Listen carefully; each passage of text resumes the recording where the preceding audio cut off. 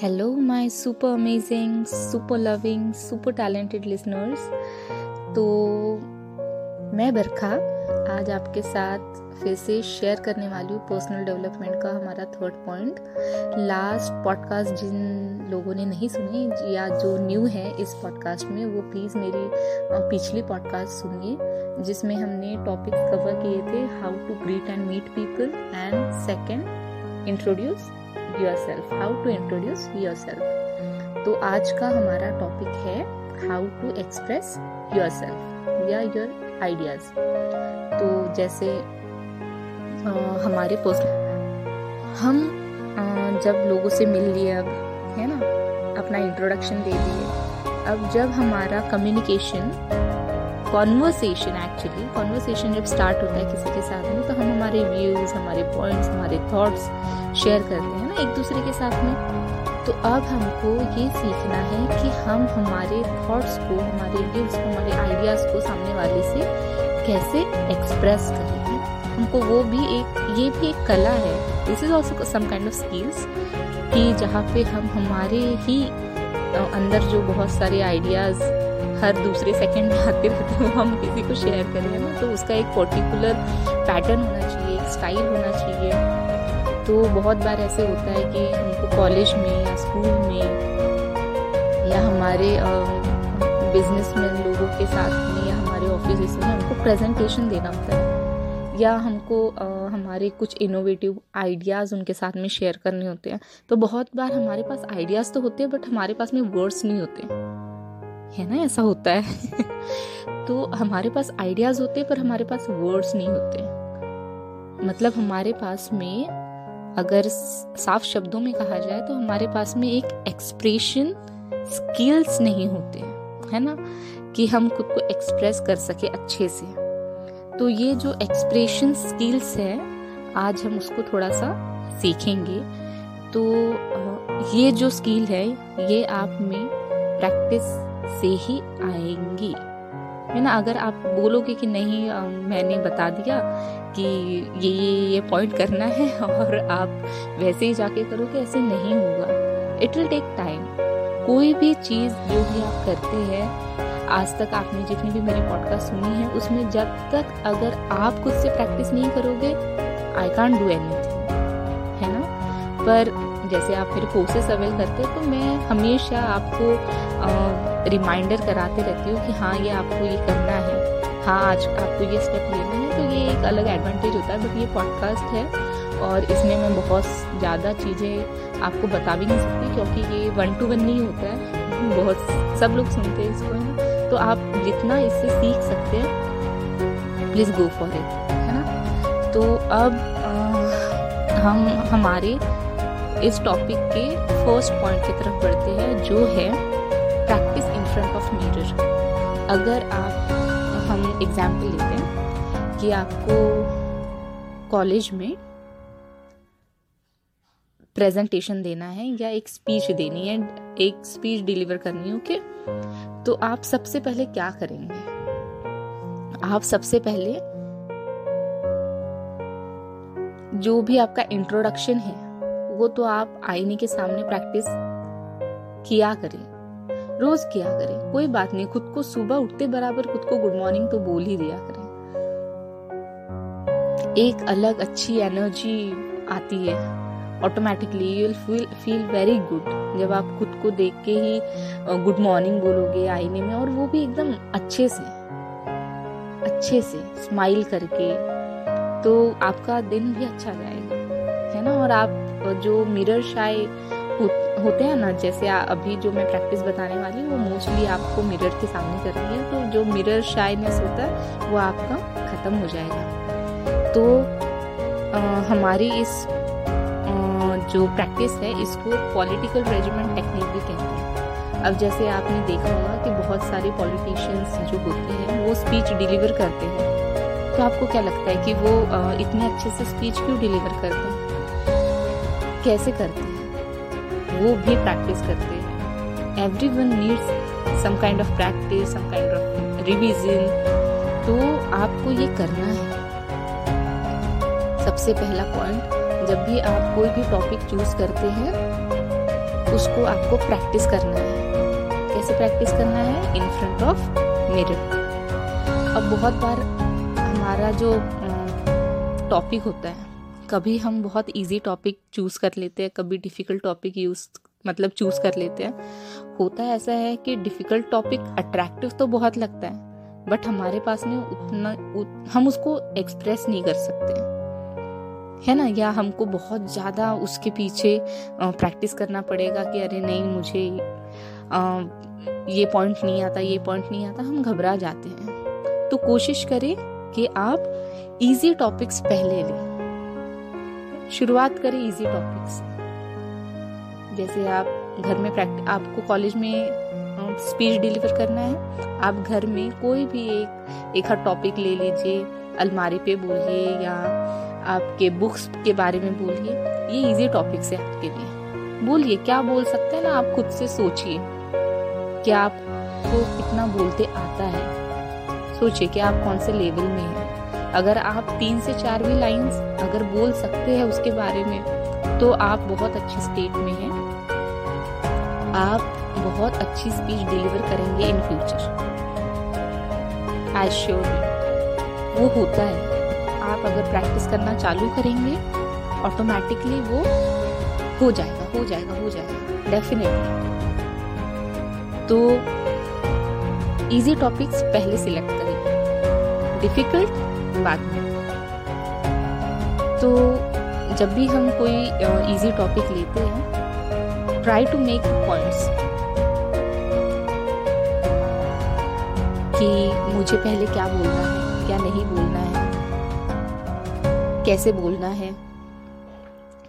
अगर आप नॉर्मल भी कोई आपके बुक्स के बारे में बात करते हैं, तो बुक्स आपकी इतनी अच्छी दोस्त है, आप बहुत ज़्यादा टाइम स्पेंड करते हैं कि अपनी बुक्स के साथ में, या आपको आपके स्टडी टेबल से बहुत प्यार है, आपकी कोई चीज़ें जहाँ पे रखी हुई है आपको वहीं पे रखना पसंद है। ऐसे कुछ जो भी चीज़ें हैं कि आप बहुत ऑर्गेनाइज्ड है, तो कुछ ये इजी टॉपिक्स है। तो ये इजी बातें आप खुद के बारे में बोल सकते हैं। आपको आईने के सामने खड़े रह के ही बोलना है। देखिए, अपने खुद को देखिए कि आप किस तरीके से बोलते हैं, आपने किस तरीके से प्रैक्टिस करी है। आप जब तक प्रैक्टिस करेंगे आपको खुद पता चलेगा कि अरे हाँ, ये मुझ में ये ड्रॉबैक है, मुझे मेरे जो बॉडी लैंग्वेज है इसको थोड़ा सा चेंज करना चाहिए, ये अट्रैक्टिव नहीं लगती, ये क्लमजी लग रही है। तो ये आप में खुद ही आएगा। कहते हैं ना कि सेल्फ इंस्पेक्शन ये ज़्यादा ज़रूरी होता है अदर देन जो हमको दूसरे जो बताते हैं, है ना। तो आप खुद को इंस्पेक्ट करिए कि हाँ, मुझे ऐसा नहीं दिखना चाहिए, मुझे एकदम स्ट्रेट रहना चाहिए, या मेरे हाथों का मूवमेंट ऐसे होना चाहिए।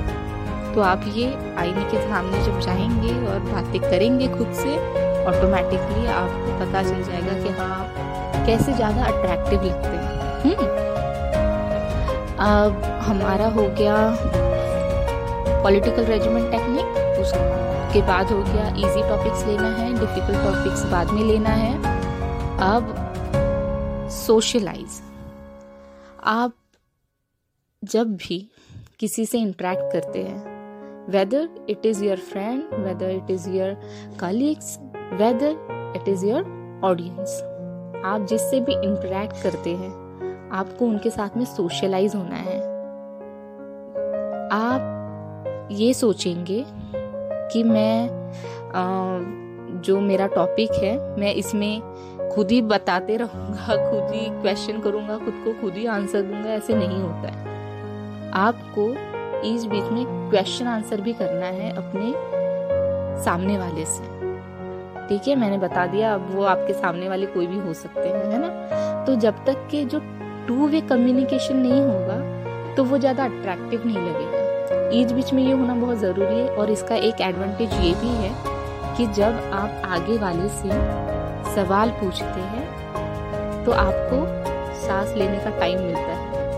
और जो हम सांसें लेते हैं वो एक्चुअली हमको रिलैक्स करते हैं, हमको थोड़ा टाइम मिल जाता है। हमारा जो रनिंग ब्रेन होता है, रनिंग हार्ट, तो ये दोनों को ना थोड़ा कूल डाउन होने में ये हेल्प करता है। Try to ask me question, आपके सामने जो भी है उनसे क्वेश्चन, एक दो क्वेश्चन भी अपने स्पीच में डालो जो आप आगे वाले से पूछो, वो बहुत अट्रैक्टिव लगता है। उससे हमारी ऑडियंस या हमारे सामने वाले इंटरेक्शन अच्छा होता है सामने वाले से, और वो एक्टिव भी रहते हैं।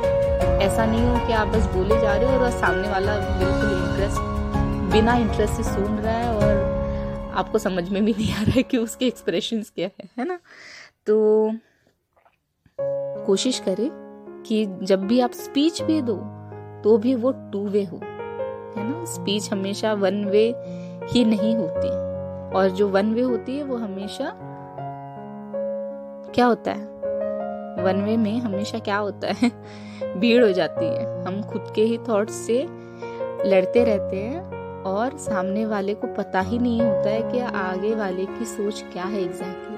और हमको तो खुद को एक्सप्रेस करना है, हमको खुद के आइडियाज डिलीवर करना है सामने वाले को, तो हमको सामने वाले से भी उनके क्वेश्चन या उनके ओपिनियंस हमको जानने हैं कि हाँ आपने ये सवाल किया तो उनका आंसर वो कैसे देते हैं। ठीक है, अब हमारा दूसरा पॉइंट है मेंटल रिहर्सल। अब जब भी आप ऐसे प्रैक्टिस करते हैं तो क्या आपको ऐसे होता है क्या कि जब भी आपको स्पीच देना होता है तो जो बैक स्टेज होता है, जब आपका नंबर आने वाला होता है तो बैक स्टेज में आप बहुत शिवर करते हैं या आपको डर लगने लगता है ना। होता है, ऐसे होता है। जितने ज़्यादा अच्छे स्पीकर्स होते हैं, जितने भी स्पीकर्स हैं उनको भी होता है। तो इसको रिलीज कैसे करें, ये स्ट्रेस को रिलीज कैसे करें, मैंने आपको पिछले पॉडकास्ट में बता दिया है कि आपको कैसे करना है, आपको स्पीच कैसे डिलीवर करनी है ना। तो आप जो अपना माइंड है उसको आपने प्रैक्टिस कर करके ये तो समझा दिए है कि हाँ मुझे स्पीच डिलीवर करनी है, पर आप उसके साथ में उसको ये भी समझाइए कि मुझे अच्छी से अच्छी स्पीच डिलीवर करनी है। तो उससे क्या होगा कि आपको पता है कि मुझे स्टेज पे जाना है, मुझे स्टेज पे जाके स्पीच देना है, मुझे स्टेज पर जाके बहुत सारी ऑडियंस को देखते हुए अपने थॉट्स उन तक पहुंचाने हैं। आपकी ऑडियंस आज तक कौन थे? आप खुद, है ना। आप क्योंकि आप आईने के सामने प्रैक्टिस करते थे तो आज तक आपकी ऑडियंस कौन थी? आप खुद ही थे ना। पर अब आपको 10 या 100 लोगों के सामने या 50 लोगों के सामने या उससे भी ज्यादा लोगों के सामने आपको अब आपके व्यूज, आपके आइडियाज एक्सप्रेस करने हैं, और वो एक्सप्रेस अच्छे से होने ही चाहिए। Then only you will get success in that, right. तो अब आपको ये 4-5 चीजें जो है ये आपको प्रैक्टिस करनी है कंपल्सरी। ठीक है, इजी टॉपिक चूज करिए, उसके बाद में डिफिकल्ट टॉपिक चूज करते बैठिए। ठीक है, पहले इजी टॉपिक चूज करिए और आईने के सामने प्रैक्टिस करिए डेली। ठीक है, अब जो भी आप स्पीच लिखते हैं या अपने जो आइडियाज होती है जो सामने वाले को एक्सप्रेस करना है, तो आप पहले खुद उनको सोचिए कि हाँ इसमें से मतलब मैं बीच में क्या सवाल पूछ सकता हूँ, क्या मुझे नहीं करना। Try to ask an question. ठीक है, क्वेश्चन ये अच्छा मोड होता है, ये अच्छा डोर होता है सामने वाले को ओपन अप करने के लिए। ठीक है, तो क्वेश्चन करिए, एक दूसरे से सोशलाइज हो जाइए। देन अपने माइंड को तो रेडी कर ही लीजिए कि नहीं मुझे ये करना है। आप इतना भी कर लेंगे तो भी ये मोर देन सफिशिएंट है।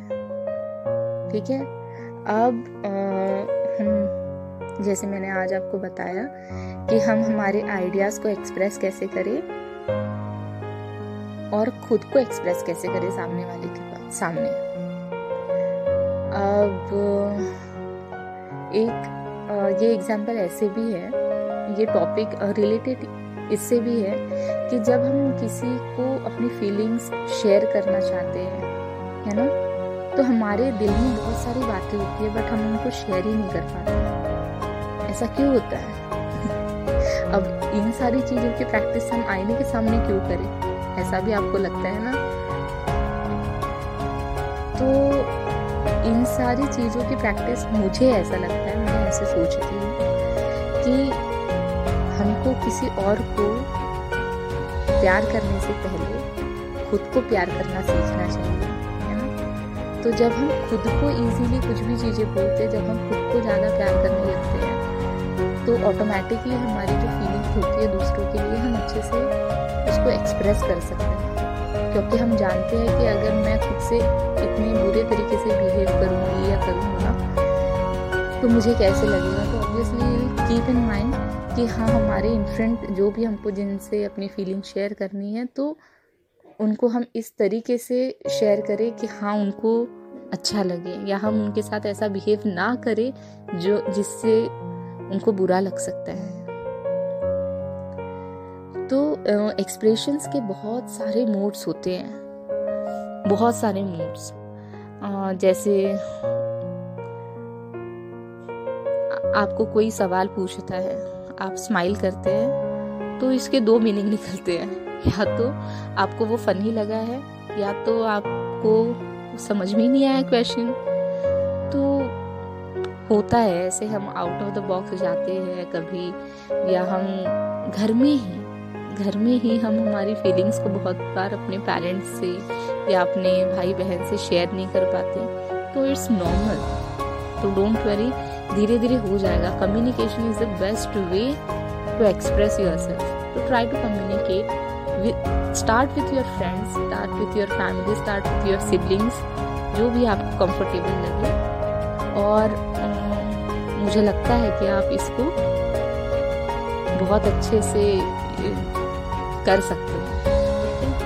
तो आज मैं आपको और एक चीज़ बताने जा रही हूँ कि मेरा 13 फेब को 2022 13 फेब संडे के दिन मेरा एक वेबिनार है स्पेशली फॉर लेडीज़। तो जो माएँ हैं, अपनी माएँ है ना, वो दिन रात काम करती हैं। वी नो कि हाँ, हमारी जो मदर होती है वो बहुत ज़्यादा काम करती है, हमको हर एक टाइम में सपोर्ट करती है, हर बातों के लिए हमको मोटिवेट करती है। तो हम उन्हें कब मोटिवेट करते हैं? डू यू स्टिल रिमेम्बर कि आपने कभी उनको मोटिवेट किया है किसी चीज़ के लिए, कोई भी एक छोटी सी बात के लिए? तो मेरा जो वेबिनार है वो इसी को लेकर है। जो माएँ हैं, जो माएँ होने वाली है, जो बहुएं होने वाली है, या जो अभी देख रही है अपने लाइफ पार्टनर्स, तो ये specially for girls and women. तो मैं चाहती हूँ कि ये जो वेबिनार है बहुत सारे लोग अटेंड करें, एंड उनकी जो डार्क साइड होती है, dark side of women, dark side of housewife, तो मैं इसको बहुत अच्छे से शेयर करना चाहती हूँ, मेरे थॉट्स, मेरे ओपिनियंस। तो प्लीज़ आप ज़्यादा से ज़्यादा लोगों तक ये पॉडकास्ट को शेयर कीजिए, और 13 फेब को मेरा वेबिनार ज्वाइन करिए, और करने के लिए बताइए।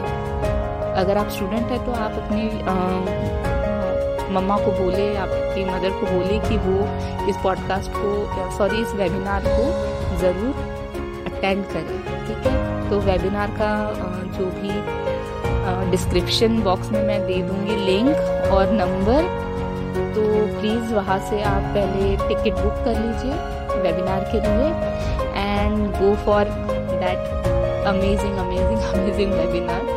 आई होप कि आप सब लोग आज तक मुझे बहुत सपोर्ट किया, एंड सबने मेरी पॉडकास्ट बहुत पसंद करी है, तो थैंक यू वेरी मच।